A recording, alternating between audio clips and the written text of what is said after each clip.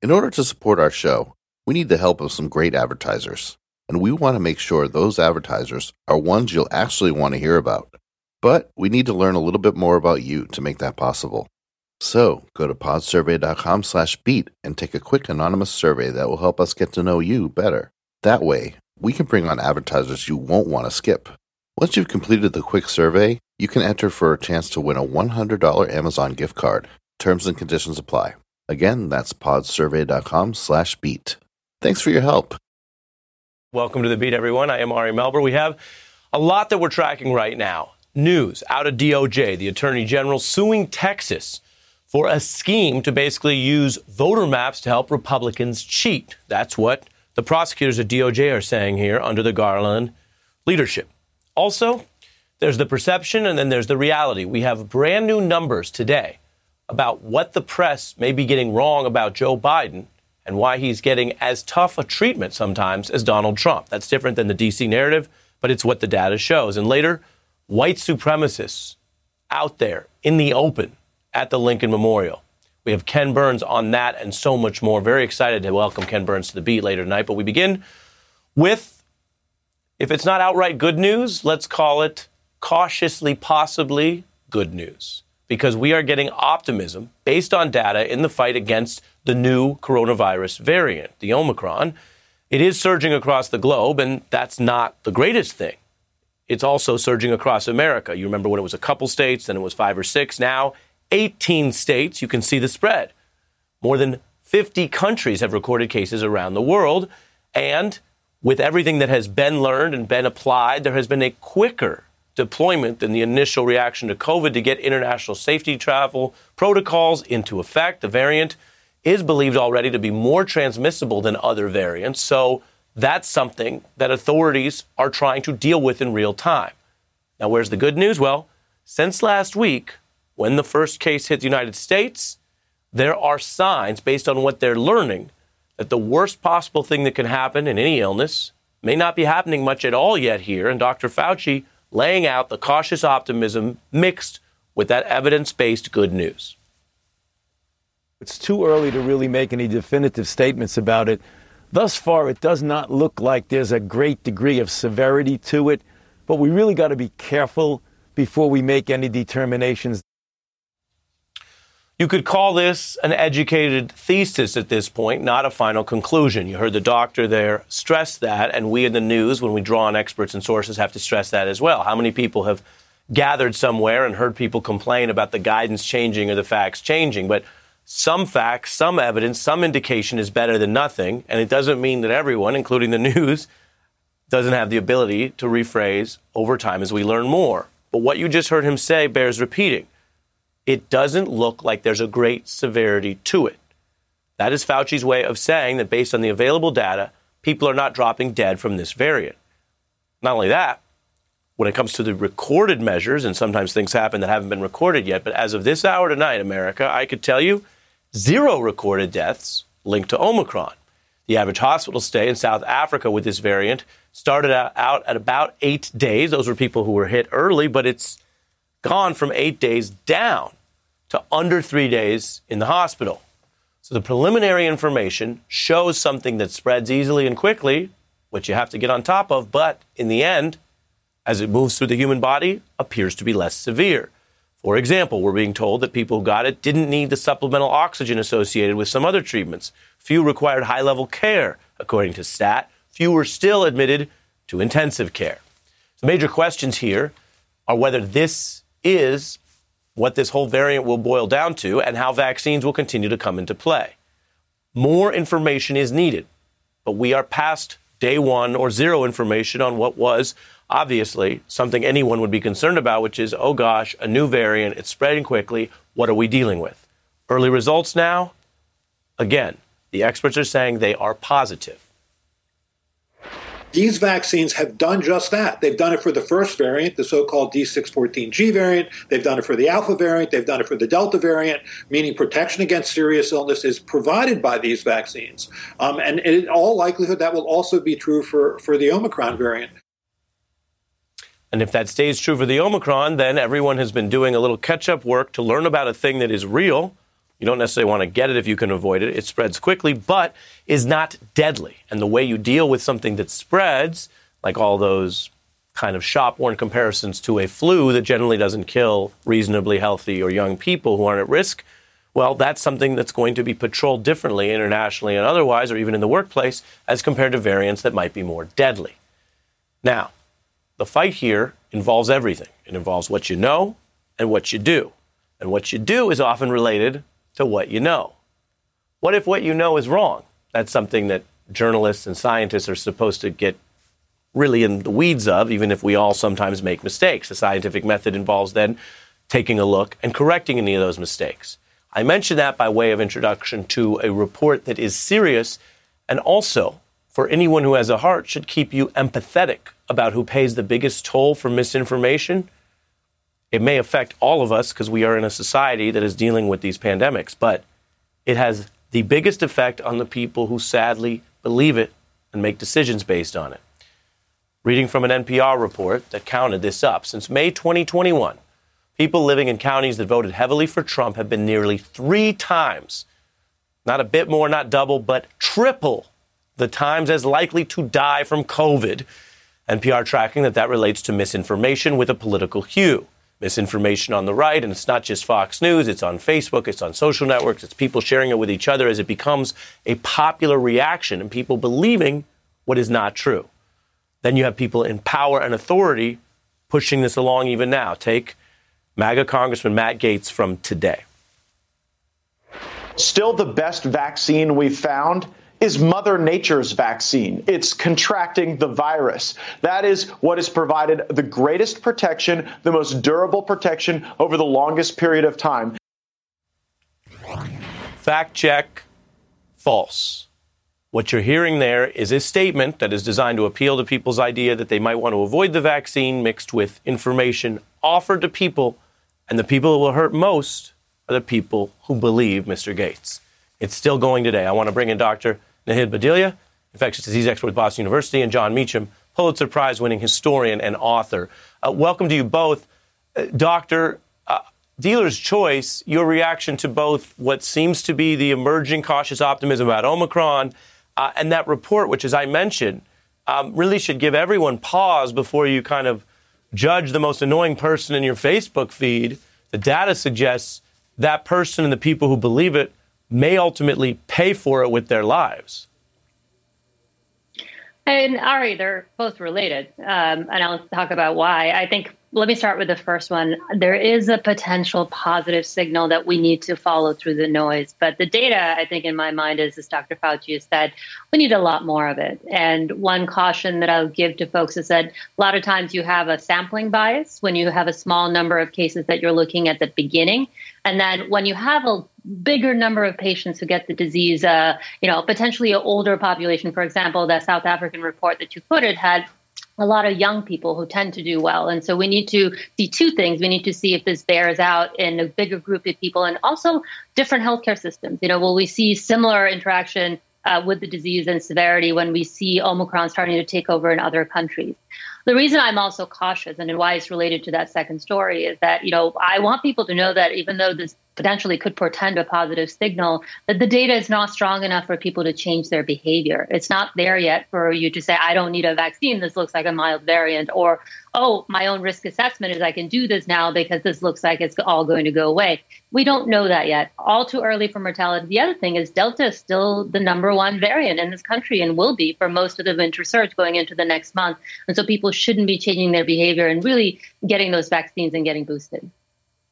Yeah, I mean, to simplify that point for anyone who's thinking along those lines, you've got a tornado that's hitting land, and that's regular COVID and Delta. And then there's talk there might even be a second tornado. How bad is it going to be? And that's Omicron.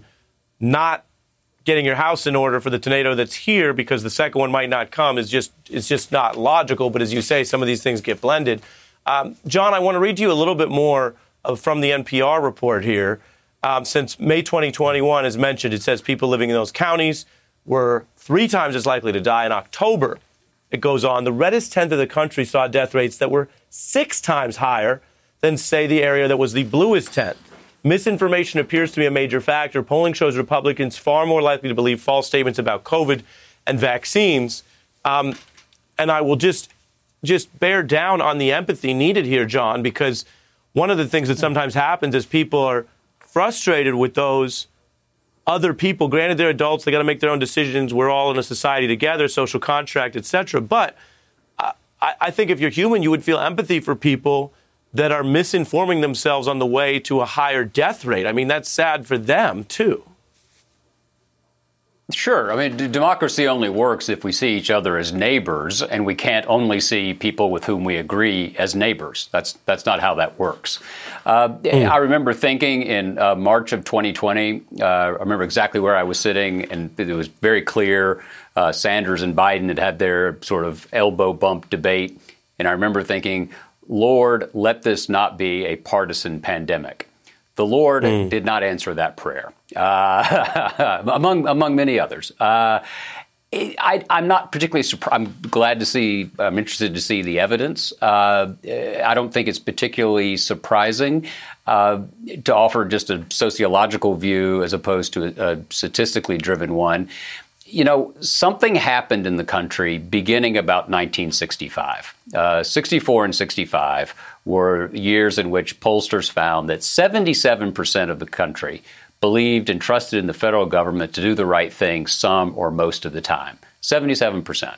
And that's down to 10, 12% now, starting about 64, 65. So when you look at that, the polio epidemic is before that. So it's interesting. There was almost no polio vaccine hesitancy, even though that happened as Joe McCarthy was a little bit after that, but same period, where distrust of institutions was certainly ambient but not decisive in the 50s. Starts to grow in the mid-60s. Vietnam, obviously, Watergate. We could list off things over the last 20 years where people have looked at institutions, governmental, private corporations, churches, schools, any number of things, journalism, and they can find things to distrust.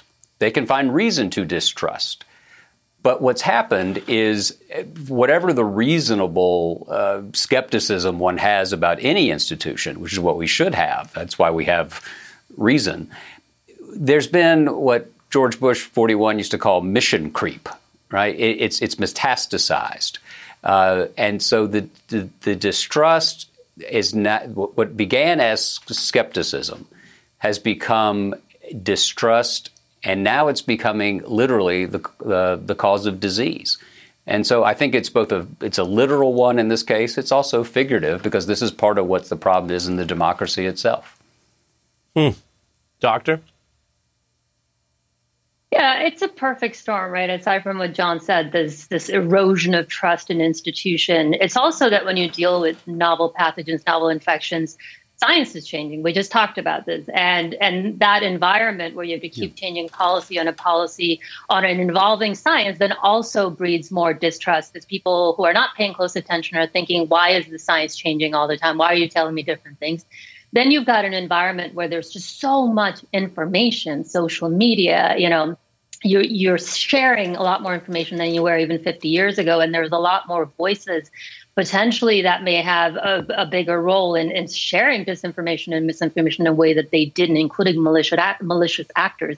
The last bit is, I think, taking advantage of all of those things is the highly politicized nature of our politics right now, where there is an active movement to use the COVID, to use this uncertainty to drive that division even further. Yeah. On the way that the adapting information requires policy, take a listen to the Surgeon General here being pressed over which countries they've been regulating for travel. So if it's a question of fairness, it's either all countries get banned or lift the ban. And you have scientists in South Africa saying this is discriminatory. Well, again, Margaret, if you look at this, we're in a very different situation than we were in the beginning of the pandemic when travel restrictions were put in place. And one of the big differences, Margaret, is that we have travel measures, safety measures, that actually are helping reduce the risk. These are meant to be temporary measures. Nobody wants them to be on for any longer than they need to be. And that's why we're continuously reevaluating them. The Surgeon General there doing what you don't necessarily want your doctor to do if we were in the doctor's office, which is ducking and dodging the question, which factually is about whether the countries chosen were justified by the health data at the time or not. Do you have a view, doctor?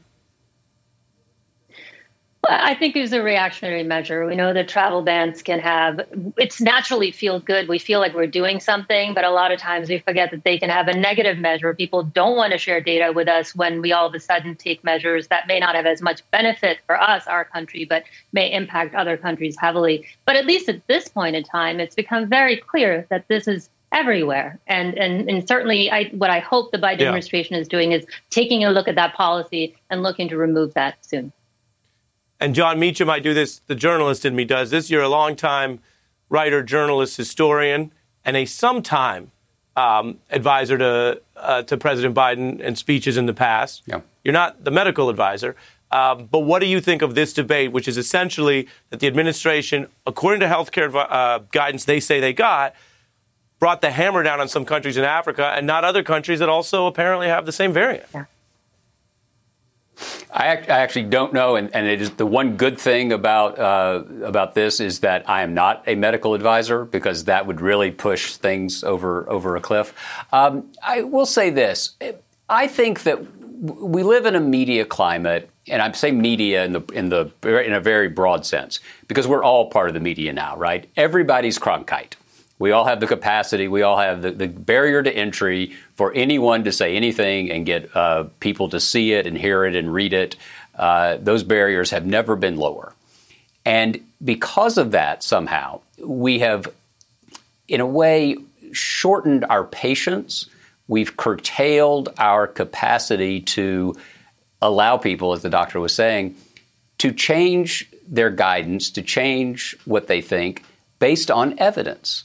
And that's what we want, not just in health, but in politics and statecraft. We want governments to give it to us straight. Franklin Roosevelt said after Pearl Harbor's tomorrow, the anniversary, that winter, he said, the news is going to get worse and worse before it gets better and better. And the people deserve to have it straight from the shoulder. Well, sometimes when you give it straight from the shoulder, you're going to get it wrong. And then you come out and you say, all right, we were wrong about that. And I think that the CDC and others have been, just as a citizen, have been pretty good about that. It just requires us to have a certain amount of patience, a certain amount of empathy, to use your first term, not simply outward, but upward as well. And did you know, doctor, that we're all Cronkites now? If John Meacham says it, it may be true. Think about it. Think about it. Anybody can say anything.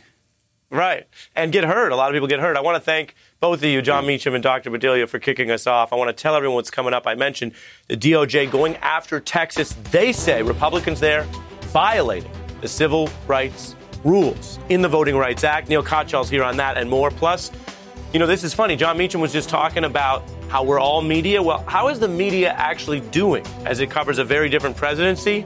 The results cut against some right-wing complaints and narratives. We have data on that. And then, before the hour's through, I am honored to tell you, filmmaker Ken Burns on The Beat and Democracy in Peril. Stay with us. Join MSNBC's Simone Sanders-Townsend, Michael Steele, and Alicia Menendez as they team up to host The Weekend. We want to get the newsmakers, the people that are in the middle of what is happening. It's about the conversation. A lot of Americans check out of conversations. We want to check them in. Conversation we begin and that you continue all week long. The Weekend, Saturdays and Sundays at 8 a.m. Eastern on MSNBC. Get the latest updates on this year's high-stakes election with MSNBC's How to Win 2024 newsletter. When you subscribe, you'll get expert analysis on key races sent straight to your inbox, including articles written by the host of the How to Win podcast, Jennifer Palmieri. Subscribe today at msnbc.com/win.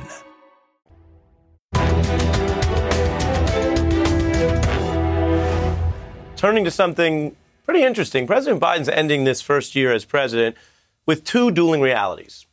a policy agenda with many measurable wins: the vaccine rollout, stimulus checks, infrastructure spending leading to a jobs surge, historic drop in child poverty, stock market going higher than it ever did under Trump.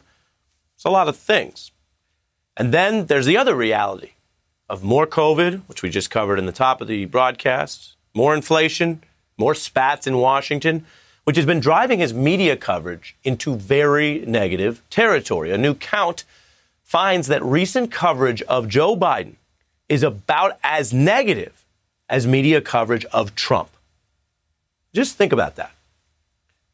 This is not an opinion. This is based on the Washington Post going over 200,000 total articles with a kind of a data research service, which found, in essence, that overall, Biden's current coverage is worse than Trump's was for a similar period of time. The chart you see here shows the positive and negative sentiment of news coverage in Trump's last 11 months and Biden's first 11 months. And the lines you see crunch all of that data to find Biden, right now you see in blue, crashing below Trump's 2020 when it comes to media coverage, even when Trump was facing his own COVID surges, his own loss at the end of that year, and then cheering on the impeachable criminal insurrection. The Post writing, the chart shows that Trump got press coverage as favorable as or even better than Biden is getting. And this is not just about conservative outlets. You know, there's reporting about polarization, Fox News, but just take a look at some journalistic networks covering all the bad news swirling recently in the Biden era. President Biden is really taking a hit in his approval rating on a number of issues. President Biden and even investors on Wall Street tried to push past Friday's disappointing report from the Labor Department. It showed the slowest monthly jobs growth yet. Our brand new CNN poll releasing right now shows a deepening Biden slump. A majority of Americans disapprove of his performance so far. The administration faces a variety of challenges, and some Americans are losing confidence. Smash and grab robberies surging across the country. The White House blames the crime spike on COVID instead of their own bad policy. Now, this is a wave of negative coverage, and it actually matters for several reasons that we're going to get into. Right off the top, you can say it certainly undercuts the frequent right-wing claim that the mainstream press is harder on Republicans or Trump than on Democrats or Biden. And there is a measurable shift from what may have been a honeymoon period where Biden started off first getting better coverage than Trump received. That was measured here. And then when you reveal out to the full year, it dropped over the summer, staying low as Biden oversaw the Afghanistan withdrawal, COVID surges, and inflation. Now, Trump's coverage was coming during a time where the economy was shrinking at one of the worst rates in modern history, a time when he publicly told the Proud Boys to stand by and then led an attack on democracy itself going into that insurrection. Plenty of stuff that was ripe for nonpartisan criticism. Now, the press actually has a similar report card for both years. Now, some note the negative vibes are common now. Look at the AP, for example, reporting on the sluggish jobs report under Biden, about 210,000 jobs added this year in 1 month. The same nonpartisan outlet, though, called that number under Trump a robust 200,000. And then there's the fact that we are living through a very common expectations game. You follow the news and politics, so I bet you're familiar with it. Remember when Donald Trump got fewer votes the first time he ran, but he did eke out an electoral college victory, and there was this cottage industry of trying to send out reporters to understand what these Trump voters, who were fewer in number, thought. It was partly because the media, and I do work here, but the media got it wrong, didn't see it coming, and then wanted to really bear down on what those fewer number of Trump supporters thought. You didn't see the same march of caravans to go report on what all these Biden voters thought. And there are many reasons for that. And I'm not oversimplifying, and I'm not saying all reporters. But take a look, for example, here. Politico headlines Biden's 44% approval rating as voters' doubts rising about Biden's health, mental fitness. Compare that to how Politico treated the same 44%, but through the political prism of this whole big, unpredictable Trump train. Well, in 2017, 44% got you a very different headline, and more people read the headlines than the article. A triumphant Trump voters, we do it again, 44%. Now, boiling anything down to what's positive or negative is tricky, and the world does keep changing and adapting, but we are seeing the trends here. And we're seeing something that goes beyond just the media. It goes to the headlines and the premises that people have about whether government is working. And yes, we all like to think that we're independent, we're not sheep, we don't just repeat anything. But you look at this chart and you think about what that means over time on a daily basis, whether people generally have the idea that things are going well or not.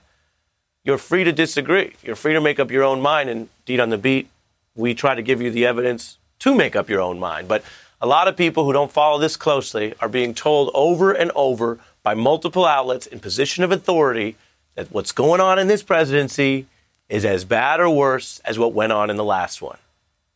Is that the right narrative? Is that true? Is something off here? These are not rhetorical questions. I will pose them to a veteran and friend of The Beat, longtime U.S. Senator Barbara Boxer, when we're back in just 60 seconds.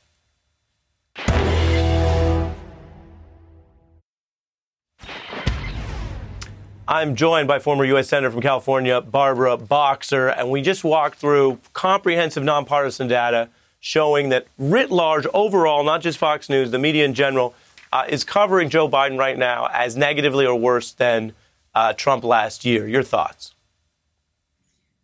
My thoughts are the media is wrong.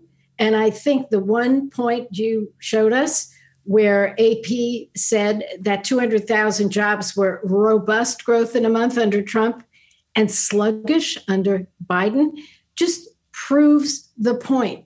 But Ari, with all my years of experience that you keep reminding me about every time you introduce me, in a good way, which is fair, in a good way. I think, of course, I'm proud of it. Are you kidding? What I want to say is this, because I have been in elected life for 40 years up until 2017 and lost my first race. I was in it even before that. And what I have learned by watching the media over all these years, because as an elected, it was very important to me because I always wanted to let people know what I was doing. So what I notice is that since Watergate, the press writ large, the press has always decided since Watergate that they should be suspicious of elected leaders and they should be a bit cynical. And I don't mind that. I've never minded it. I expected it through my whole career, and it's healthy. But what is wrong now, where I think the media has gone off track, is this equivalency. Oh, yes, he did it this way, it was wrong. And guess what? The Democrats did it this way. The Republicans are trying to take away our democracy, but what are the Democrats doing to save it? And this is what worries me more than anything, because the press has to be truth tellers and then let us make up our minds. But don't bend over backwards to be fair when you're not really telling us the truth when you say 200,000 jobs is sluggish on the one hand, and on the other hand, when it's when it's Trump, it's robust. That's wrong. Yeah, you make several subtle points there, Senator. One, as one paper that I read once said, I'm paraphrasing, the Watergate model rewarded a type of investigative ruthlessness that shifted the model from watchdog to attack dog. And an attack dog against a proven criminal president like Nixon might have been warranted for a period of time, but approaching everything that way. You make that point. You also make the point about the false equivalence, which may come from, and again, I'm not talking about everyone, you got to go evidence by evidence, but may come from some reporters feeling like the working of the refs by the right wing is affecting them, and that's where you get butthurt emails or you get an effort to find a Biden scandal. In your experience, is that something that you found in Congress, and is that something that the Democratic Party has to actually deal with at a time where there's more pressure, internet and otherwise, on the sort of news gathering than ever before? I think we have to tell the truth about what's happening.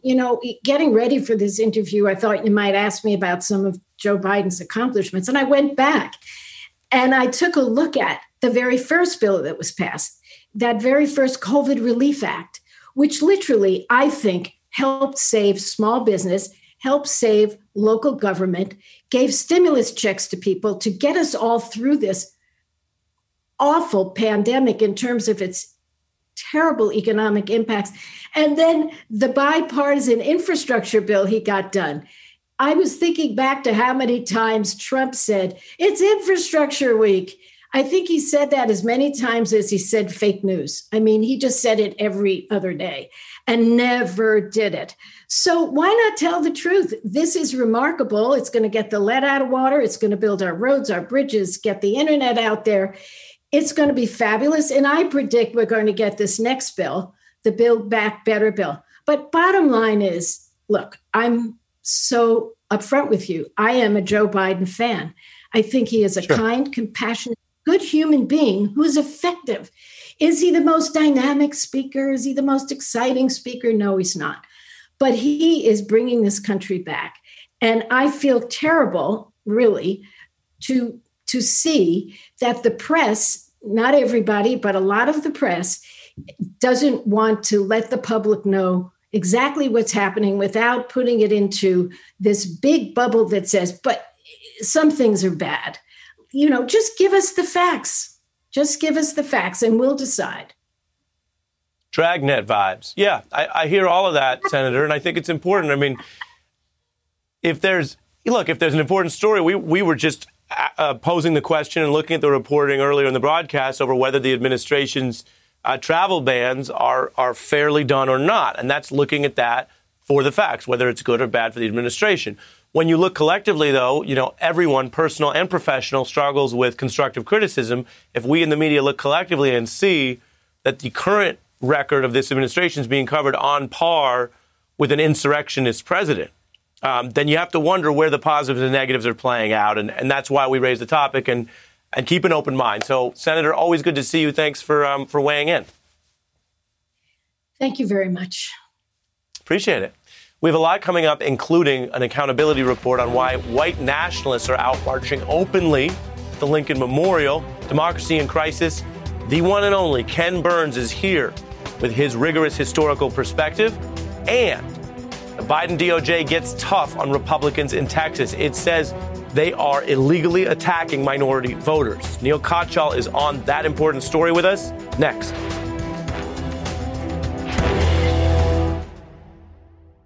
Primary season is here. If you've got voting questions, we've got voting answers. Visit NBCNews.com/plan your vote. You'll find when and how to vote in your state's primary election. Visit NBCNews.com/plan your vote today. On the MSNBC podcast, How to Win 2024, political experts, former Senator Claire McCaskill and Democratic strategist Jennifer Palmieri examine the campaign strategies unfolding in this all-important election. The focus is on the voters that are not necessarily in your corner now. If Democrats are going to win in 2024, we have to be able to explain what is happening at the border and what the solutions are. Search for How to Win 2024 wherever you get your podcasts. New episodes every Thursday. Today, the Justice Department has filed suit against the state of Texas for violating Section 2 of the Voting Rights Act by creating redistricting plans that deny or abridge the rights of Latino and Black voters to vote on account of their race, color, or membership in a language minority group. News out of the DOJ today, and I'm joined by former acting U.S. Solicitor General Neil Kochal. Tell us about this new move by DOJ. So Texas, Ari, is basically in a war against voting, in a war against democracy. And what the Justice Department did today is absolutely right. What the Justice Department did is they said, look, redistricting, that's the process of drawing voting districts, occurs every 10 years. And there's an obvious problem with what Texas is trying to do here. They've dropped the number of Hispanic districts from 33 to 30, even though in the last decade, half of the 4 million residents that Texas gained were actually Hispanic. So Hispanic majority districts, you'd expect there to be, at least 33 or 33 plus, unless monkey games are being played.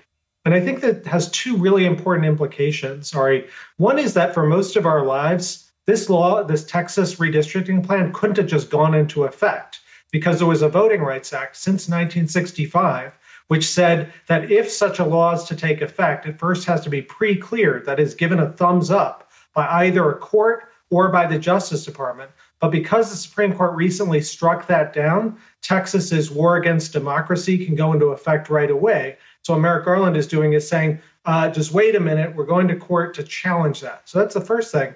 And the second interesting point is it directly intersects with the conversation you and I and others were having last week about abortion.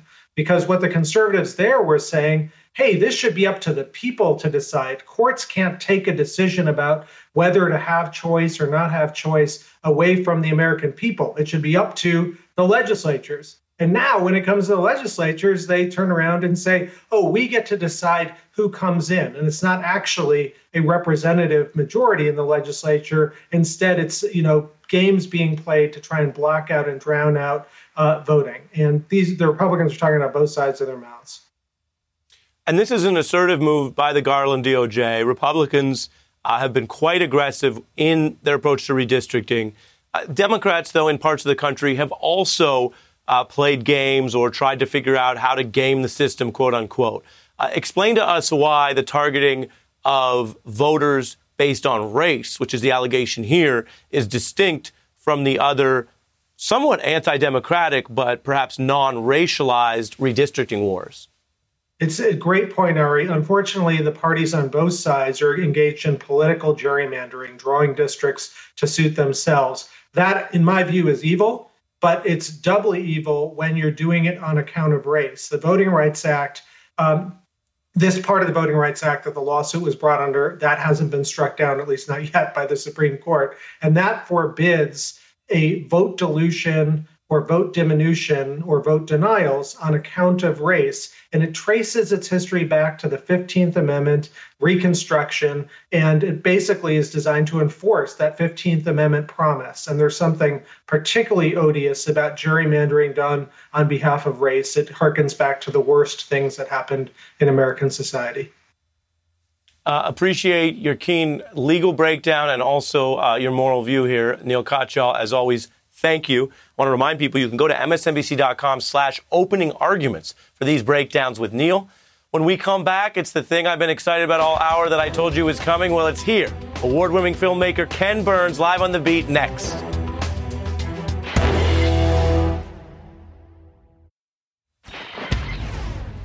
People visiting the Lincoln Memorial over the weekend were greeted with quite a sight. Hundreds of white nationalists marching down the steps with masks to keep their own identities hidden, wearing shields and other armor, many chanting, quote, "Reclaim America." You can see the upside-down American flags among many as well. About 100 years ago, the KKK staged a march past many of these monuments in D.C. The chilling images are here, and it was, in essence, a very similar message, including the show of power, perceived or otherwise, to try to do it in Washington. American democracy continues what some call decay and others call an outright slow-moving crisis in front of our faces. Take the new Atlantic magazine, which warns January 6th was practice. Meanwhile, across our educational institutions, there are efforts to change our understanding and the next generation's understanding of history itself, or to use today's political clashes to avoid any reckoning of what's wrong in the past, be that slavery and racism and misogyny, and try to remove those stories for a political agenda today. So what is patriotism across all of this? That's a big question that the nation continues to debate. President Obama, really seeing a lot of what we were headed up against, made his own argument about this in the context of renewed white nationalism and racism and a black president when marking the 50-year anniversary of Selma's Bloody Sunday. Their faith was questioned. Their lives were threatened. Their patriotism challenged. And yet, what could be more American than what happened in this place?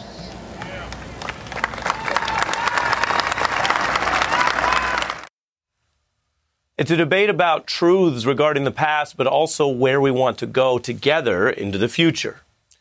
The documentary filmmaker Ken Burns, celebrated for the time and depth he spends on these issues, is now calling for an honest appraisal of the past as critical to where we go. He writes in the Washington Post, "Being American means reckoning with our, quote, violent history."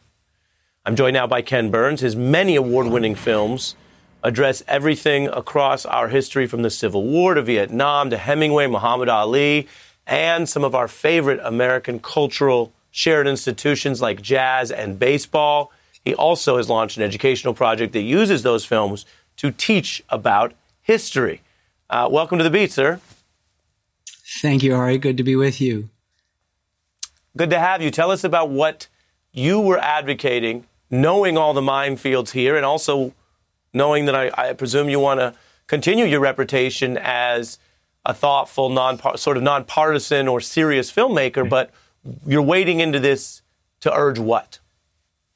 Well, I think just openness. We've always been interested in the facts in our works. Everything is rooted in the facts and the story. And when you hear about attempts to sort of adjust our history to something more comfortable, you realize that people who don't want to discuss our past are actually afraid of it and wish to perpetuate a status quo. It's interesting that you brought up all of the subjects and the historical moments that you did. We've created a site called Unum out of E pluribus unum, out of many one. We're interested in the one and what it means to come together, that it's just in the U.S., us, and there's no them. And the history of human beings, unfortunately, is creating a them when there's not. Part of this is coming to terms with a complicated past and not being so afraid of it. And it may be our treatment of indigenous peoples, as we documented most recently for the Washington Post thing with the brutal massacre at Sand Creek in Colorado and all of that. It may be coming to terms with the fact that white supremacy has been a huge part of who we've been since the very beginning. I've got 3 films that I've been working on just in the last few months. One is on, Benjamin Franklin. It's coming out in April. In the mid-1700s, people are complaining about the Germans coming in there. What they want are the beautiful white and red, meaning the Native Americans. It's ghastly comment by Benjamin Franklin, a founding father. We just finished a film on Muhammad Ali that was out, in which, because he took a faith-based decision not to fight in Vietnam, America couldn't see a black man making a faith-based decision, that we felt like he was giving the middle finger to the country. And so they treated it as a political one. And we know all the problems that we went into. And we're working now on a history of the U.S. and the Holocaust, what we knew and what we didn't know, what we did and what we didn't do, what we should have done, and the ways in which, unfortunately, our own sordid past inspired aspects of the Holocaust, from copying our Jim Crow laws for exclusionary laws against Jews to anti-immigration, nativist policies that helped a resurgent Ku Klux Klan. The footage that you shared from the United States Capitol, as ghastly as it is, I mean, this is nothing new in American history, and coming to terms with it is, as the President Obama said, the most American thing to do. I don't know why this is even an issue. I don't know why you have me on, because this is why we were built. We're also a sports culture. We're always complaining about what we didn't do well in that game and how we have to do better here. And somehow people are willing in almost every aspects of life to be brutally honest about themselves and their friends and their team and their this. But we can't do that about our history. Our history has become a political football. And what we're trying to do is return it to a place in which we can create a space with Unum that was funded by the philanthropist David Rubenstein and by the Better Angels Society. Create a space where people can have a conversation between the past and events that seem to rhyme. As we know, history doesn't repeat itself, but it rhymes. Right. And I'm in the business of rhyming. Yeah. Well, we like rhymes around here. You touch on many important points, including the posture that we have. Are we going to be historically literate, or are we going to let people, and it's happened a lot on the right, but there are also efforts sometimes to remove the facts of things on the left, but without making an equivalence, it's whether today's agendas are going to somehow tell people, well, you can't even acknowledge something happened, rather than, yes, you could love the Yankees and really go in on what's wrong with the bullpen.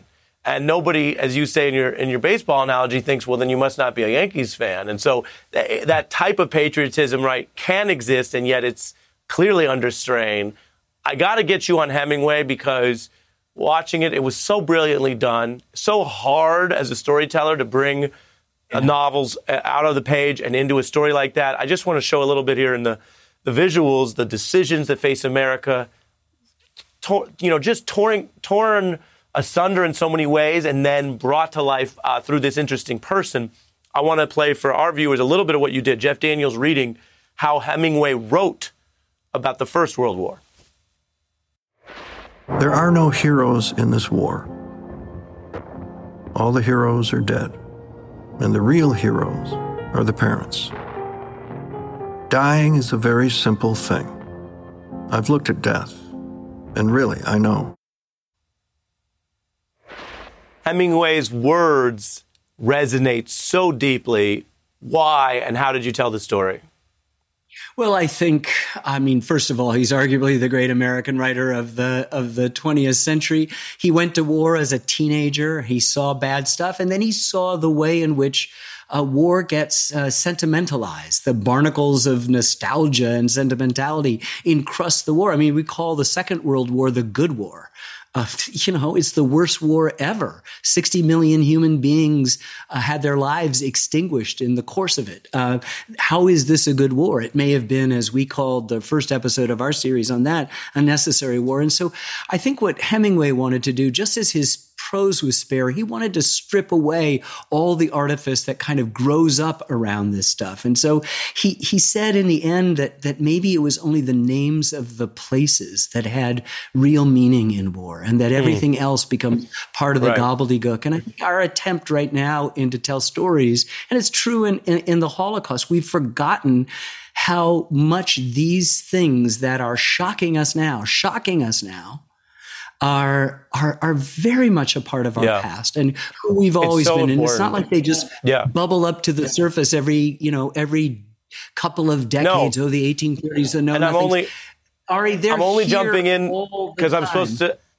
I have to give my time now to Joy Reid. I would love to talk to you longer. I'd love to have you back. Ken Burns, thank you. Thanks for watching The Beat. We'll be right back.